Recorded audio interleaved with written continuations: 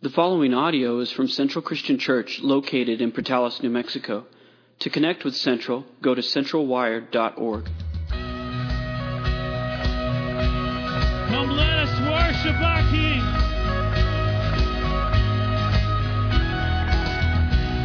It's good to be in the house of the Lord. Amen.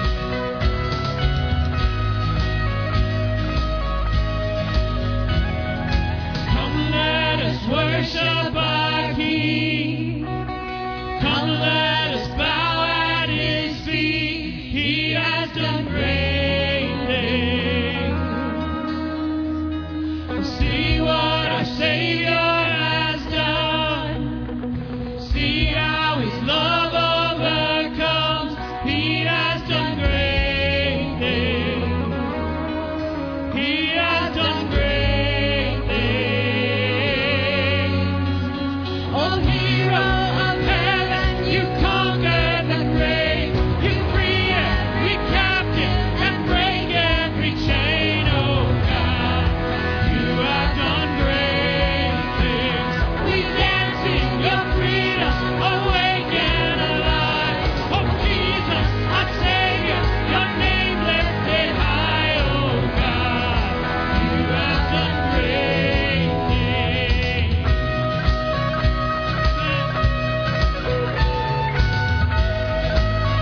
You've been faithful, Lord. You've been faithful through every storm. You'll be faithful forevermore. You have done great things. And I know you will do it again. For your promise is yes and amen. You will do great things. God, you do great things. Oh, hero of heaven, you conquered the grave.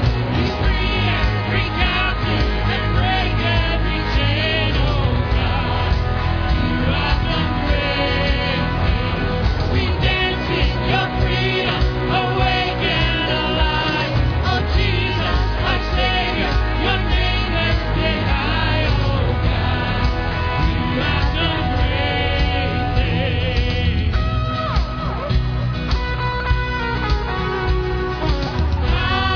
Hallelujah, God, above it all. Hallelujah, God, unshakable. Hallelujah, you have done great things. You've done great things. Hallelujah, God, above it all. Hallelujah, God, unshakable. Hallelujah, you have done great things. You've done great things. Oh, hero of heaven, you conquered the grave. You free every captive and break every chain. Oh God, you have done great things. We dance in your freedom, awake and alive. Oh Jesus, our Savior, your name lifted high. Oh God, you have done great things. You have done great things. Oh God, you do great things.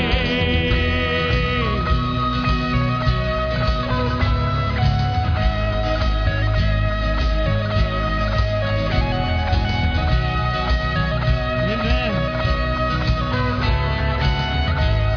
God, you do great things.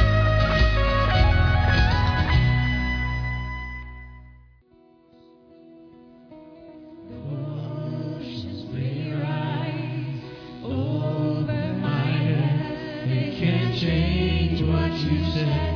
It can't change what you said. Though I may be found in the valley of death, it can't change what you said. It can't change what you said.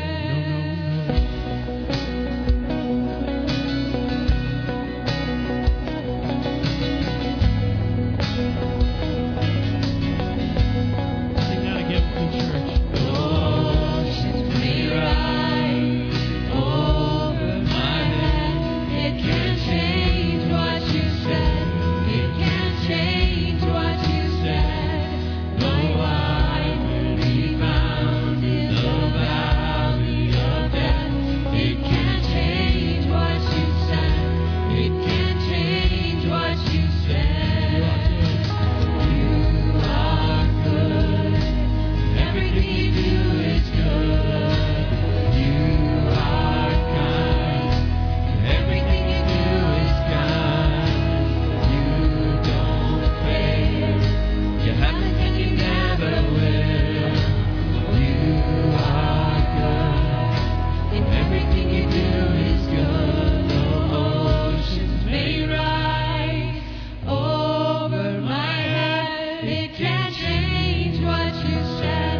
It can't change what you said. Though I may be found in the valley of death, it can't change what you said. It can't change what you said. You are good. Everything you do is good. You are kind. Everything you do is kind. You don't fail. You haven't and you never will. You are good. Everything you do is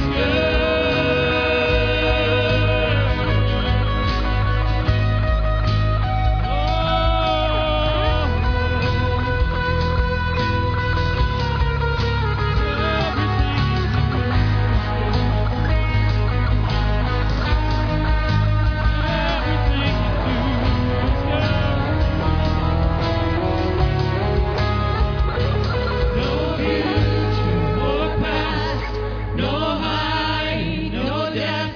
It can't change what you said. It can't change what you said. My heart is convinced, so I'll praise you instead. I'll declare what you said.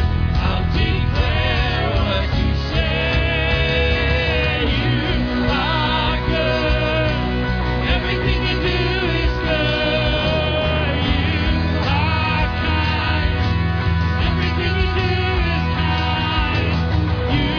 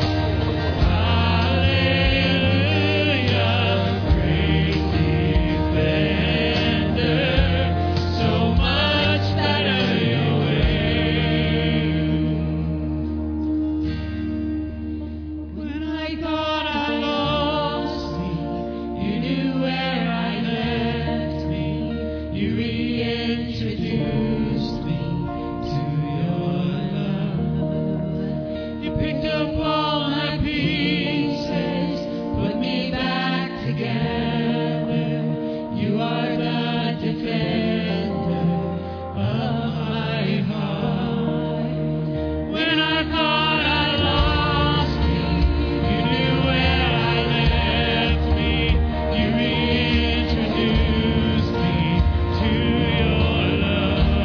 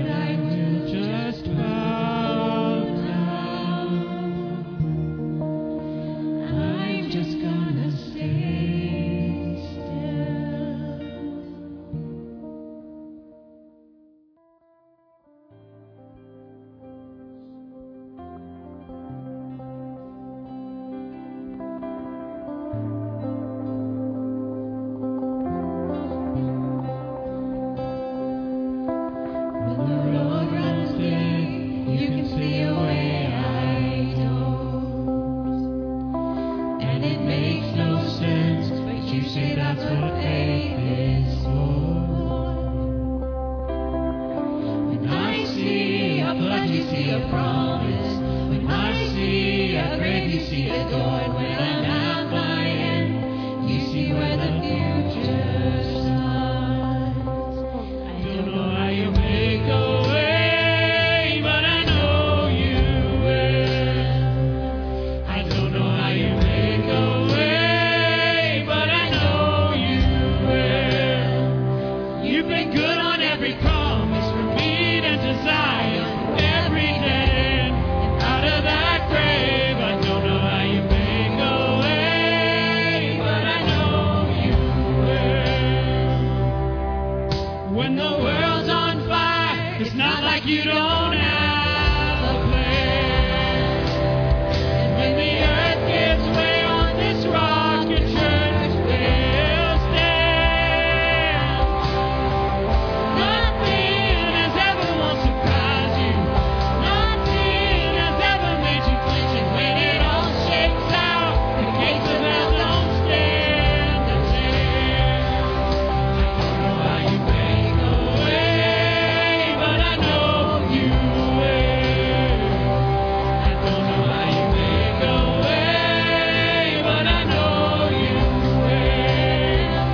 You've been good on every promise, from Eden to Zion, through every dead end, and out of that grave. I don't know how you make a way, but I know you will. You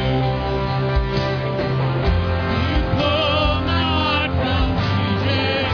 You carved a road through sea. From all our chains to endless praise, our story ends in you. And when we cross that Jordan, look back at where we've been. From all our chains to endless praise, our story ends in you.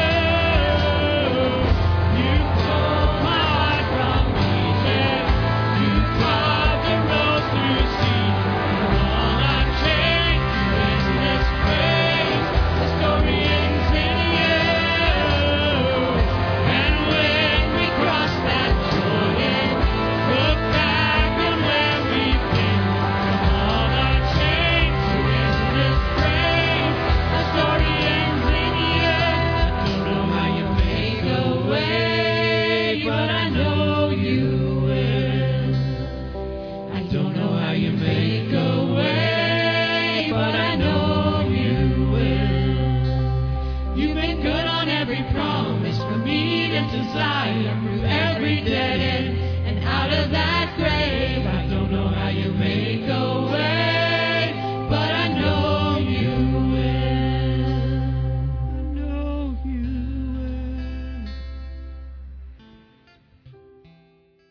will. So I've been camped out in James chapter 1 and just a few verses. I've been here for probably about a month. I've just been sitting on these verses, and it brought this beautiful picture, and so I'm going to share this that I've been camped out at for a while. And so here we go.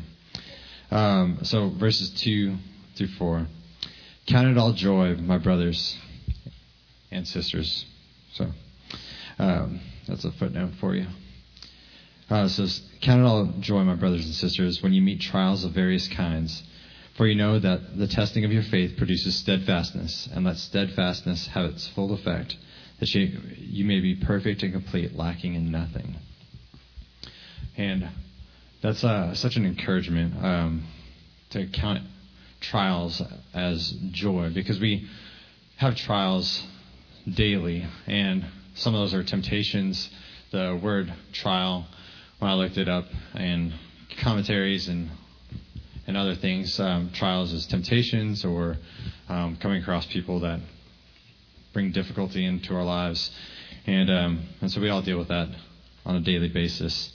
But it brought this beautiful picture. When I thought of the word trial, it brought a specific trial to mind, and so I'm going to take you to Luke chapter 23. A specific trial. Jesus goes before Pilate. And so I'm not going to read a bunch of it, but Jesus is before Pilate, and in verses 18 through 25, I'm going to summarize it. He's standing before Pilate, and Pilate isn't really wanting to crucify him because he feels like Jesus is innocent.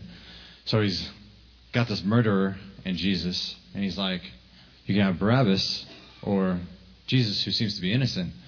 And he said, this guy's a murderer, or you can have this innocent man. And because Jesus is saying he's the King of the Jews and has come to save everyone, and Jesus is looking out into the crowd, all these people that he's come to save, you can think that he's counting it all joy. He's come to do what he said that he's going to do. And I had this beautiful picture that he's probably looking out at all these people that are yelling, crucify him, crucify him. He's like, this is what I've come to do. And he's counting it all joy. And so Pilate goes and washes his hands and says, I'm clean. And so then he's led away with two other criminals. And at the crucifixion, verses 26 through 43, he's led away with two criminals by a multitude. And as he's being led away, he's being spit on and hit. And he's carrying his cross, the crossbar, with Simon. And then he's hanging with the criminals. And one criminal has probably seen all of this happen. And Jesus, maybe in pain, might be looking into people's eyes with joy, saying, I'm doing this for you. And after all of this, this criminal hanging on one side of him is badgering him like, if you're the Son of God, why don't you just save yourself? And the other one says, do you not fear God, since you are under the same sentence of condemnations? And we indeed justly, for we are receiving the due reward of our deeds. But this man has done nothing wrong. And he said, Jesus, remember me when you come into your kingdom. And he said, truly, I say to you, today you will be with me in paradise. And I think that's such an amazing thing, that after seeing all that Jesus had done in that moment, counting it all joy after this trial, he got a last-minute salvation. What an incredible thing that our actions on this earth might, like when we're counting it joy during trials, we might save someone by imitating Jesus on this earth. So I want to challenge you that in trial, count it all joy. Would you pray with me? Heavenly Father, I thank you for the cross. I thank you that we can count it all joy, that you bore it all on the cross, Lord. May in this moment we remember that what you've done for us is more than we could ever repay, but we could be imitators of you, Lord. We love you and we praise you in Jesus' name. Amen. You'll see the grace that he giveth and giveth and giveth again. It's called bedtime procrastination. And any parent of littles have probably gone through this. You know what I'm talking about? Ma, I don't want to go to bed. Ma, I'm thirsty. Ma, Dad, there's a monster under my bed. Yeah, anything we can do to put it off, right? Do you realize that adults suffer from this? A Notre Dame study said that 63% of adults do this. They put off bedtime because of other activities. Anybody? Work to do, finishing up things, housework. Once I get the kids down, maybe I could actually do something. But this survey said something else that was interesting. 39% of all adults, that's 2 out of every 5, 39% of adults spend the last few minutes of the day doing this, worrying. Anybody? Oh, yeah? Okay.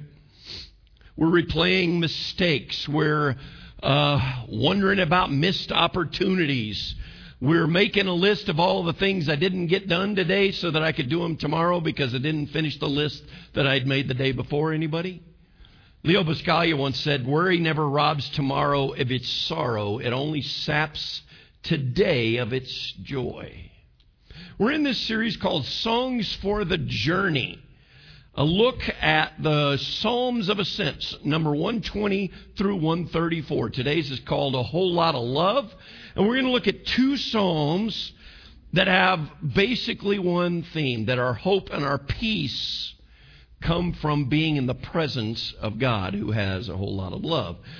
The Israelites, if you weren't with us last week, if this is your first time, if you're just tuning in, last week we kind of laid the groundwork and did the history of this. If you want to go back and understand a little bit more about this. But every year, 3 times a year, the Israelites were challenged to make a pilgrimage to Jerusalem. Twice in the spring, once in the fall, the Feast of Tabernacles. And Feast of Tabernacles on the Jewish calendar starts today. We are celebrating. This is something they would be doing even today. And it starts on October the 9th of this year. So these are not necessarily sequential psalms. They can be done in order, but they don't have to be. They're usually very short. Now, some of us might look at it and say it's poetry. It doesn't apply to me.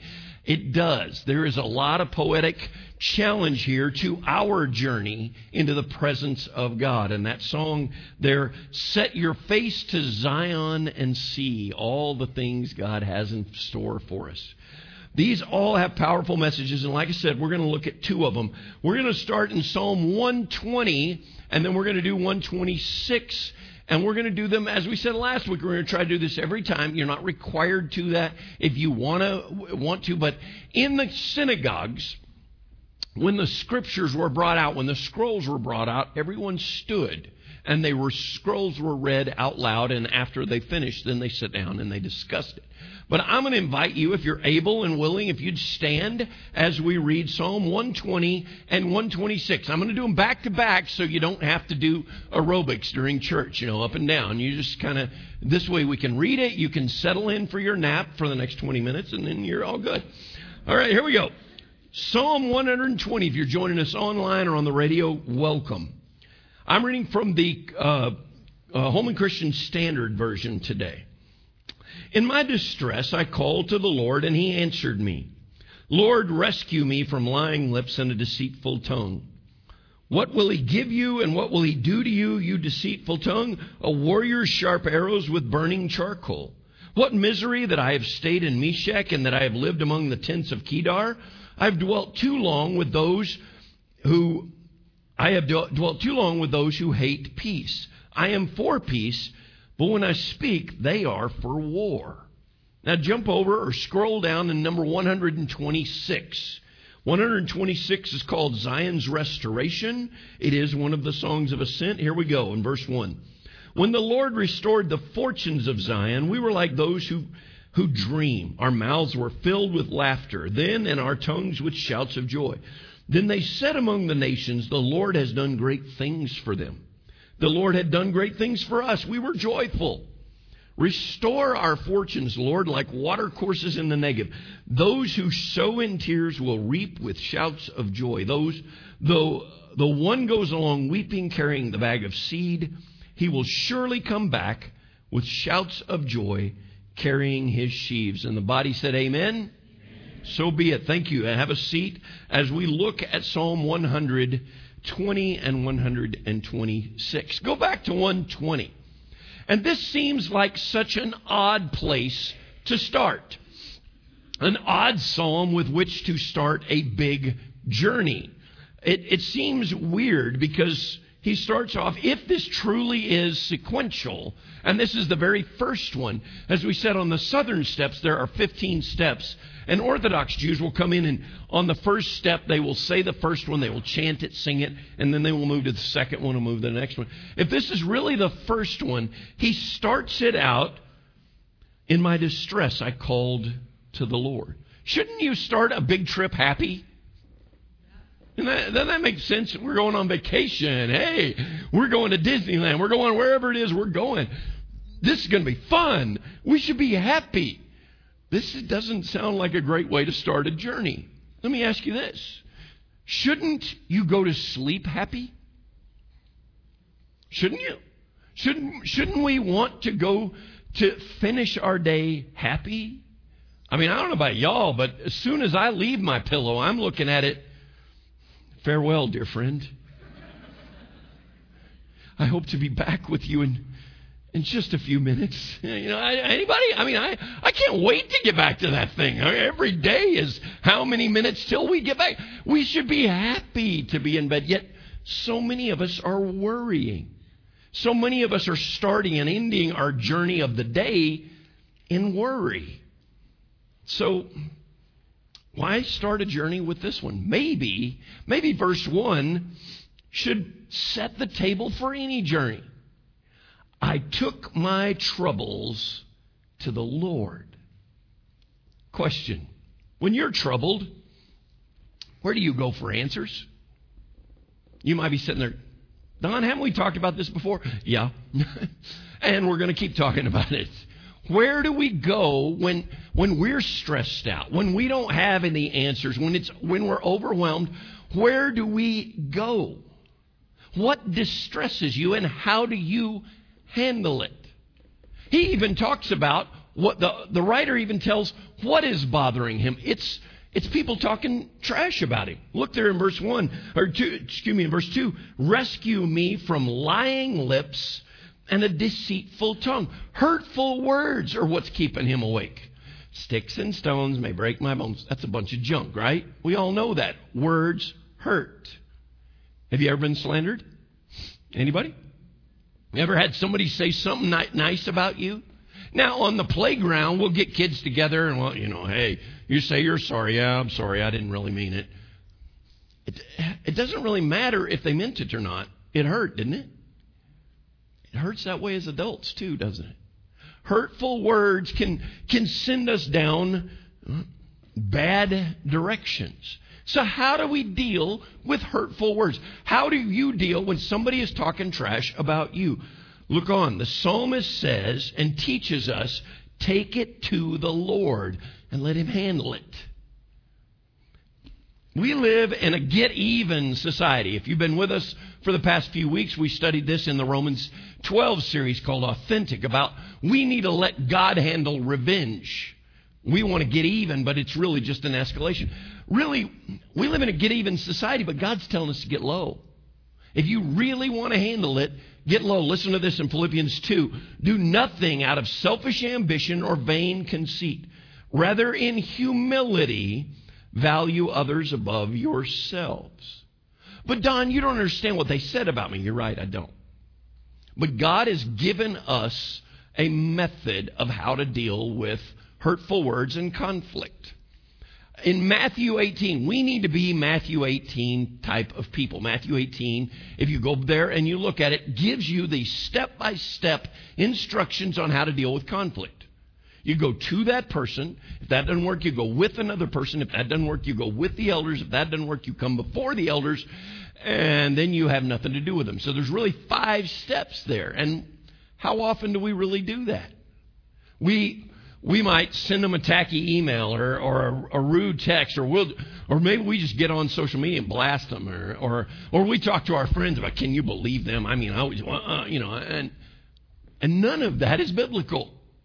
He says if you really want to deal with people and you're going to have conflict and you're going to have hurtful words, go to them. Don't text them. Don't email them. Call them. Say, hey, let's get a cup of coffee. Let's talk face to face and let's talk it out. Does that make sense? That's clear as day in Scripture. He says, go to them, but go to God first. He will protect you. He will go before you if you will follow His methodology. Hallelujah, great defender. We just declared that. It's so much better your way. And hearing you guys sing a cappella, it is well in my soul. Wow, that just sent chills. Anybody? It was amazing. But if it's really well with my soul, should I not be doing it His way? See, the Scripture gives us clear plans for those things, but we got to be in them. And I want you to take note of something else. here for your journey. The environment that you are in matters. Look down verse 5, 6, and 7. You're going to see a couple of towns that you don't know what they are, a couple of names. I didn't know what they were. If you know what they are, great. You're a much better student of the word than I am. Meshach is actually a town. It shows up in Genesis 10. It's the place where Japheth, who is the son of Noah, right after the flood, where Japheth's people went. He took his clan and went that way. And Meshach is in the calendar, or in the atlas, it is north. It is in Central Asia. I didn't know where it was, but according to some of the research, it said that at the biblical time that this was probably written, it was probably as far north as people usually went. I'm not saying it's the end of the world, but that's just about as far as they would go. Kedar is similar. It is in the south. It is actually in northern Africa. And so it's at that time about as far south as it would go. Neither one of those places is anywhere near Jerusalem, true?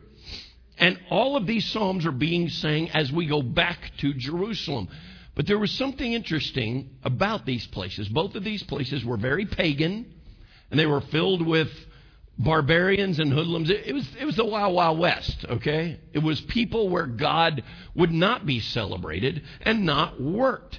They're a long way from Jerusalem, and he says he's been in both places. And he's saying, they hate peace, and it affects me. Did you hear that? That the things around you can affect you. Does drama chase you? Okay, now let me go a different direction. Do you know somebody that seems to always be living drama to drama? Okay, now most of you got somebody in your head right now. Now if you don't, maybe it's you. Okay, maybe you need to be listening to this. I don't know. You know these people, they just live from disaster to disaster, you know what I'm saying? That it just seems like everything is going wrong, always going wrong. Are there queen bees and wannabes around you? Biblical, a good reference there, book reference there. Friends, get yourself to a place where those don't affect you. He says, I've lived in Meshach and I've lived in Kedar. I've lived where there's drama. I've lived where there's hate. I've lived where there's anger. I don't want to live there anymore. Those people want war. Get away from them. Our young people, how much do any of us grown-ups want to grab our young people and say, please pick your friends wisely? True? Because we've all been burned by them, right? Pick your friends wisely. When you surround yourself with their drama, it can swallow you. So get yourself to a place where God can speak peace into your heart.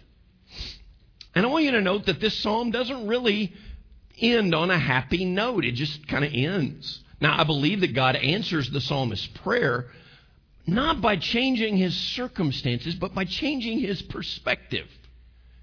By getting a view of what's going on. See, the writer is anticipating justice. Look back to verse 3 and 4. In verse 3 and 4, he says, what will he give you? What will he do to you, you deceitful tongue?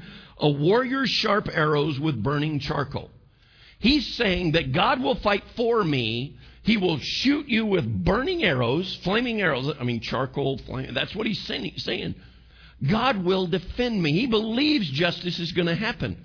He's seeking peace. He's pursuing peace. I am for peace, he says in verse 7. They all want war. You may be in a tough situation right now. And you may think everybody's talking and everybody's griping and everybody's out to get you. Your personal circumstances do not equate with how God feels about you. Some people look at my situation, it's bad, everything's bad, finances are bad, relationships bad, nothing's going right, God must hate me. No. There are bad seasons, and God is there with you even in bad seasons.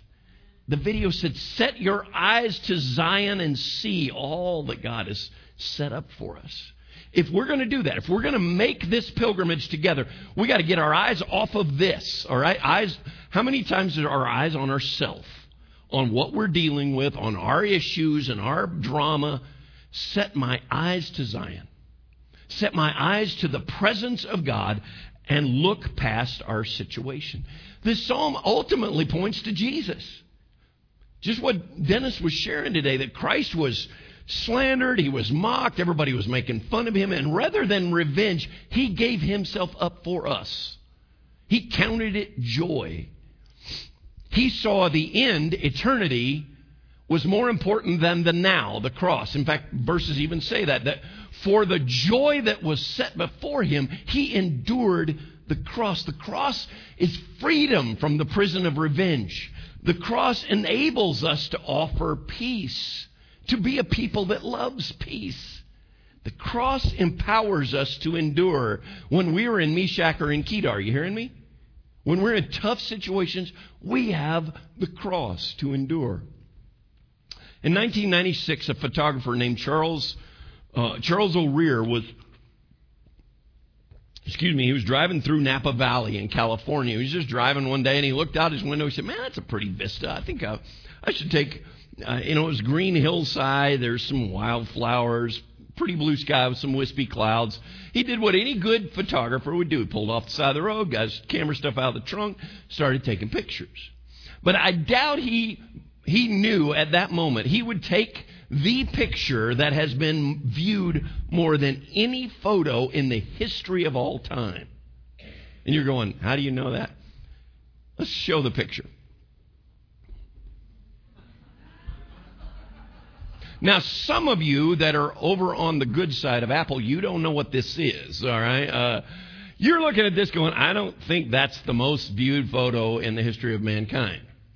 In 1997, a little company named Microsoft bought that picture. They called it Bliss and made it the home page or the home screen for Windows XP, which went out all over the world. And Guinness Book of World Records actually certified that, but they have no way to measure. It is multiple billions of times viewed. I doubt that's the picture he had in mind. I doubt that's what he was trying to do. He's just like, hey, there's a pretty scene. And the reason I share that is because the Psalms, where they may be poetry, they are beautiful pictures. They are pictures of God's presence. And I want you to see these and I want you to soak in these. Go with me to Psalm 126. Jump down there.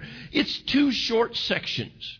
It's really laid out very well. There's 6 verses. The first 3 are section 1, and he's talking about what God has done for us. He's looking backwards. And the section 2 is 4, 5, and 6. It's what God is going to do. And I think the picture he has given us right there is that true peace is going to come. It's going to be fueled by a look back at what God has done and an anticipation of what he is going to do. That is the whole premise of singing this as we march up to Jerusalem. We're declaring, hey, when God came through, look at all of what he's done. I can't wait to see what he's going to do. And he said, they start that 126 off. When God came through, we rejoiced. And I look at that and go, that's great. What about when it didn't work out the way we wanted? You hear me? I didn't say God didn't come through. I said when it didn't work out the way we wanted on the time we wanted. Are we going to rejoice? We've been studying in our Wednesdays in the Word, 1st and 2nd Thessalonians. And in 1 Thessalonians 5, verse 16, I think it may be the hardest verse in all of Scripture. It's 2 words. And Paul just says, rejoice always. That may be one of the hardest verses. You hear me? Can we rejoice?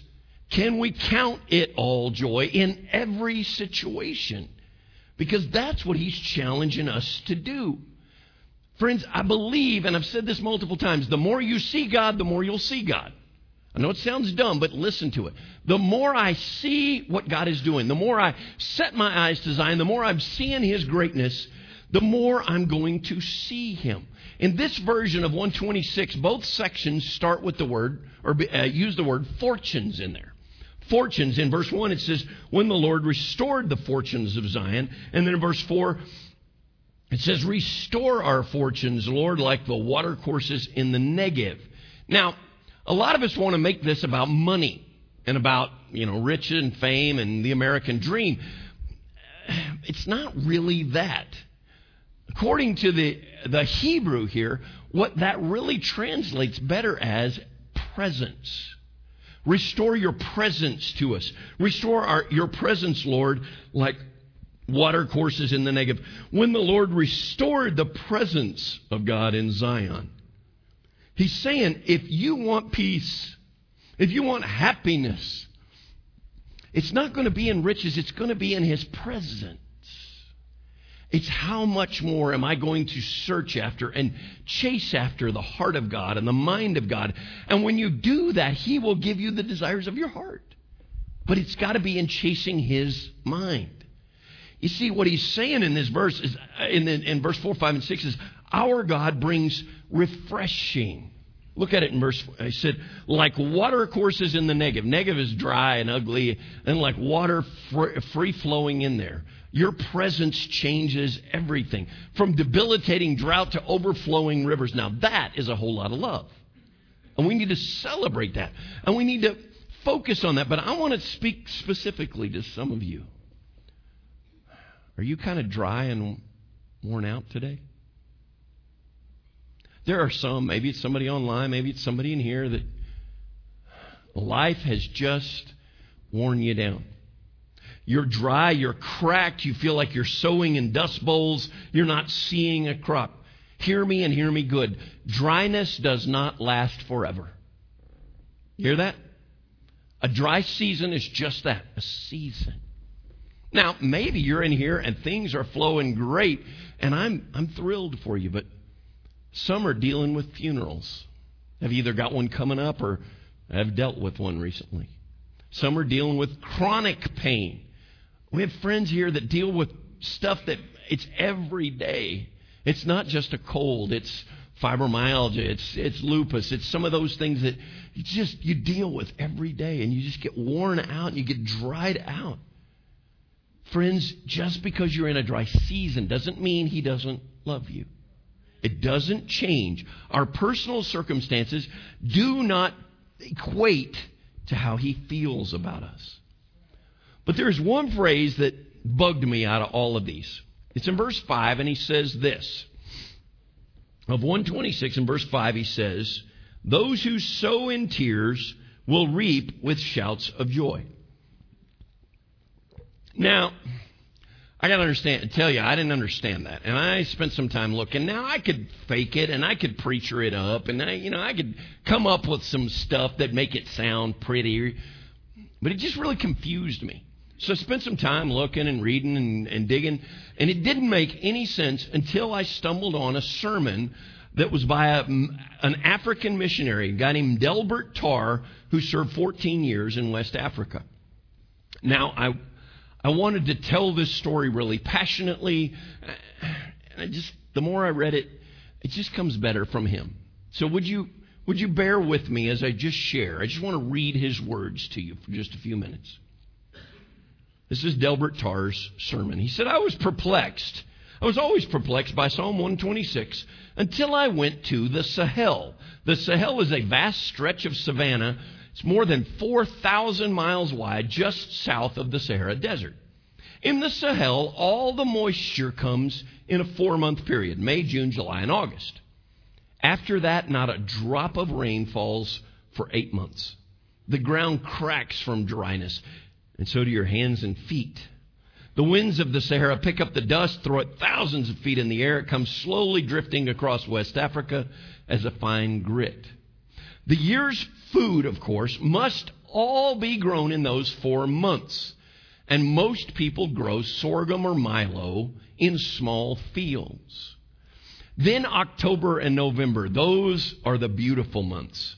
The granaries are full. The harvest has come. People sing and dance. They eat 2 meals a day. The sorghum is ground between 2 stones to make flour and then a mush that has the consistency of cream of wheat.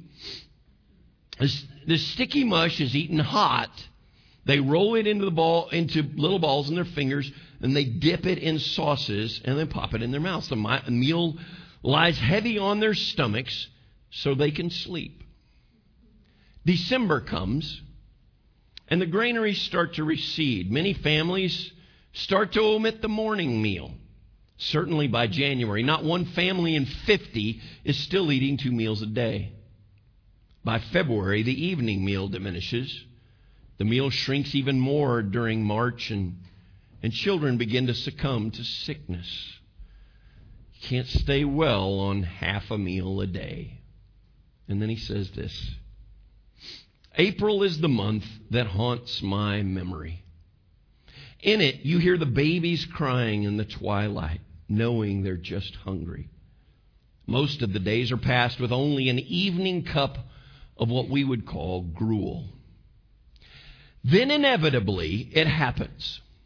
A 6 or 7-year-old boy comes running to his father one day, and he is so excited. Daddy, Daddy, we've got grain. And the dad says, son, you know we haven't had grain for weeks. What are you talking about? He says, yes, we do, Daddy. We have grain. Out in the hut where they keep the goats, there's a leather sack that's hanging up on the wall. I reached in, and I put my hand down, and there's grain in there, Daddy. There's grain. Get it, give it to Mommy, and she can grind it up, and we can eat. And tonight our tummies will be full, and we'll sleep well. And the dad stands there motionless. Son, we can't do that, he softly explains. That's next year's seed grain. It's the only thing between us and starvation. We're waiting for the rains, and then we must use it. The rains finally arrive in May, and when they do, the young boy watches as his father takes the sack from the wall and does the most unreasonable, unimaginable thing. Instead of feeding his desperately weakened and very hungry family, he goes to the field, and with tears streaming down his face, he takes that precious seed and throws it away. He throws it in the dirt. Why? Because he believes in the harvest. Friends, the seed is his own. He can do with it whatever he wants. How painful as a dad would that be to look at this and say, here is my dying, hungry child. I could give him this and give him another day, but I'm going to hold it back because I want to give him many years. The act of sowing hurts so much that he cries. Maybe he's reminded that this is God's law of the harvest. That if you're not willing to sow in times of struggle, that you're not going to reap in times of joy. Now hear me, I'm not talking about tithing. I'm not talking about that. I'm talking about, will you pour into God when it doesn't make sense? Will you trust God when trusting God seems to be the last thing on earth? Nothing makes sense. Will you put Him first? Will you trust me? You see, that's setting my face to Zion. The journey is long, and He has called us to get our eyes where they need to be. That we're going through this journey of life. Like we said last week, not many of us are going to walk all the way to Jerusalem this week. I doubt very seriously. But we are going to walk through life, aren't we? And somebody's going to deal with pain, and somebody's going to deal with financial, and somebody's going to deal with funeral, and somebody's going to be a phone call from their knees. Though oceans may rise, though I may be in the valley of the shadow of death, nothing can change what you said, God. What He is telling us is that peace and hope don't come from having a bunch of money and all of my situation works out just fine. You hearing me? All of my circumstances are great. No, He's saying my hope, my peace, my joy is going to come by being in His presence. And that, my friends, is a whole lot of love. Let's pray.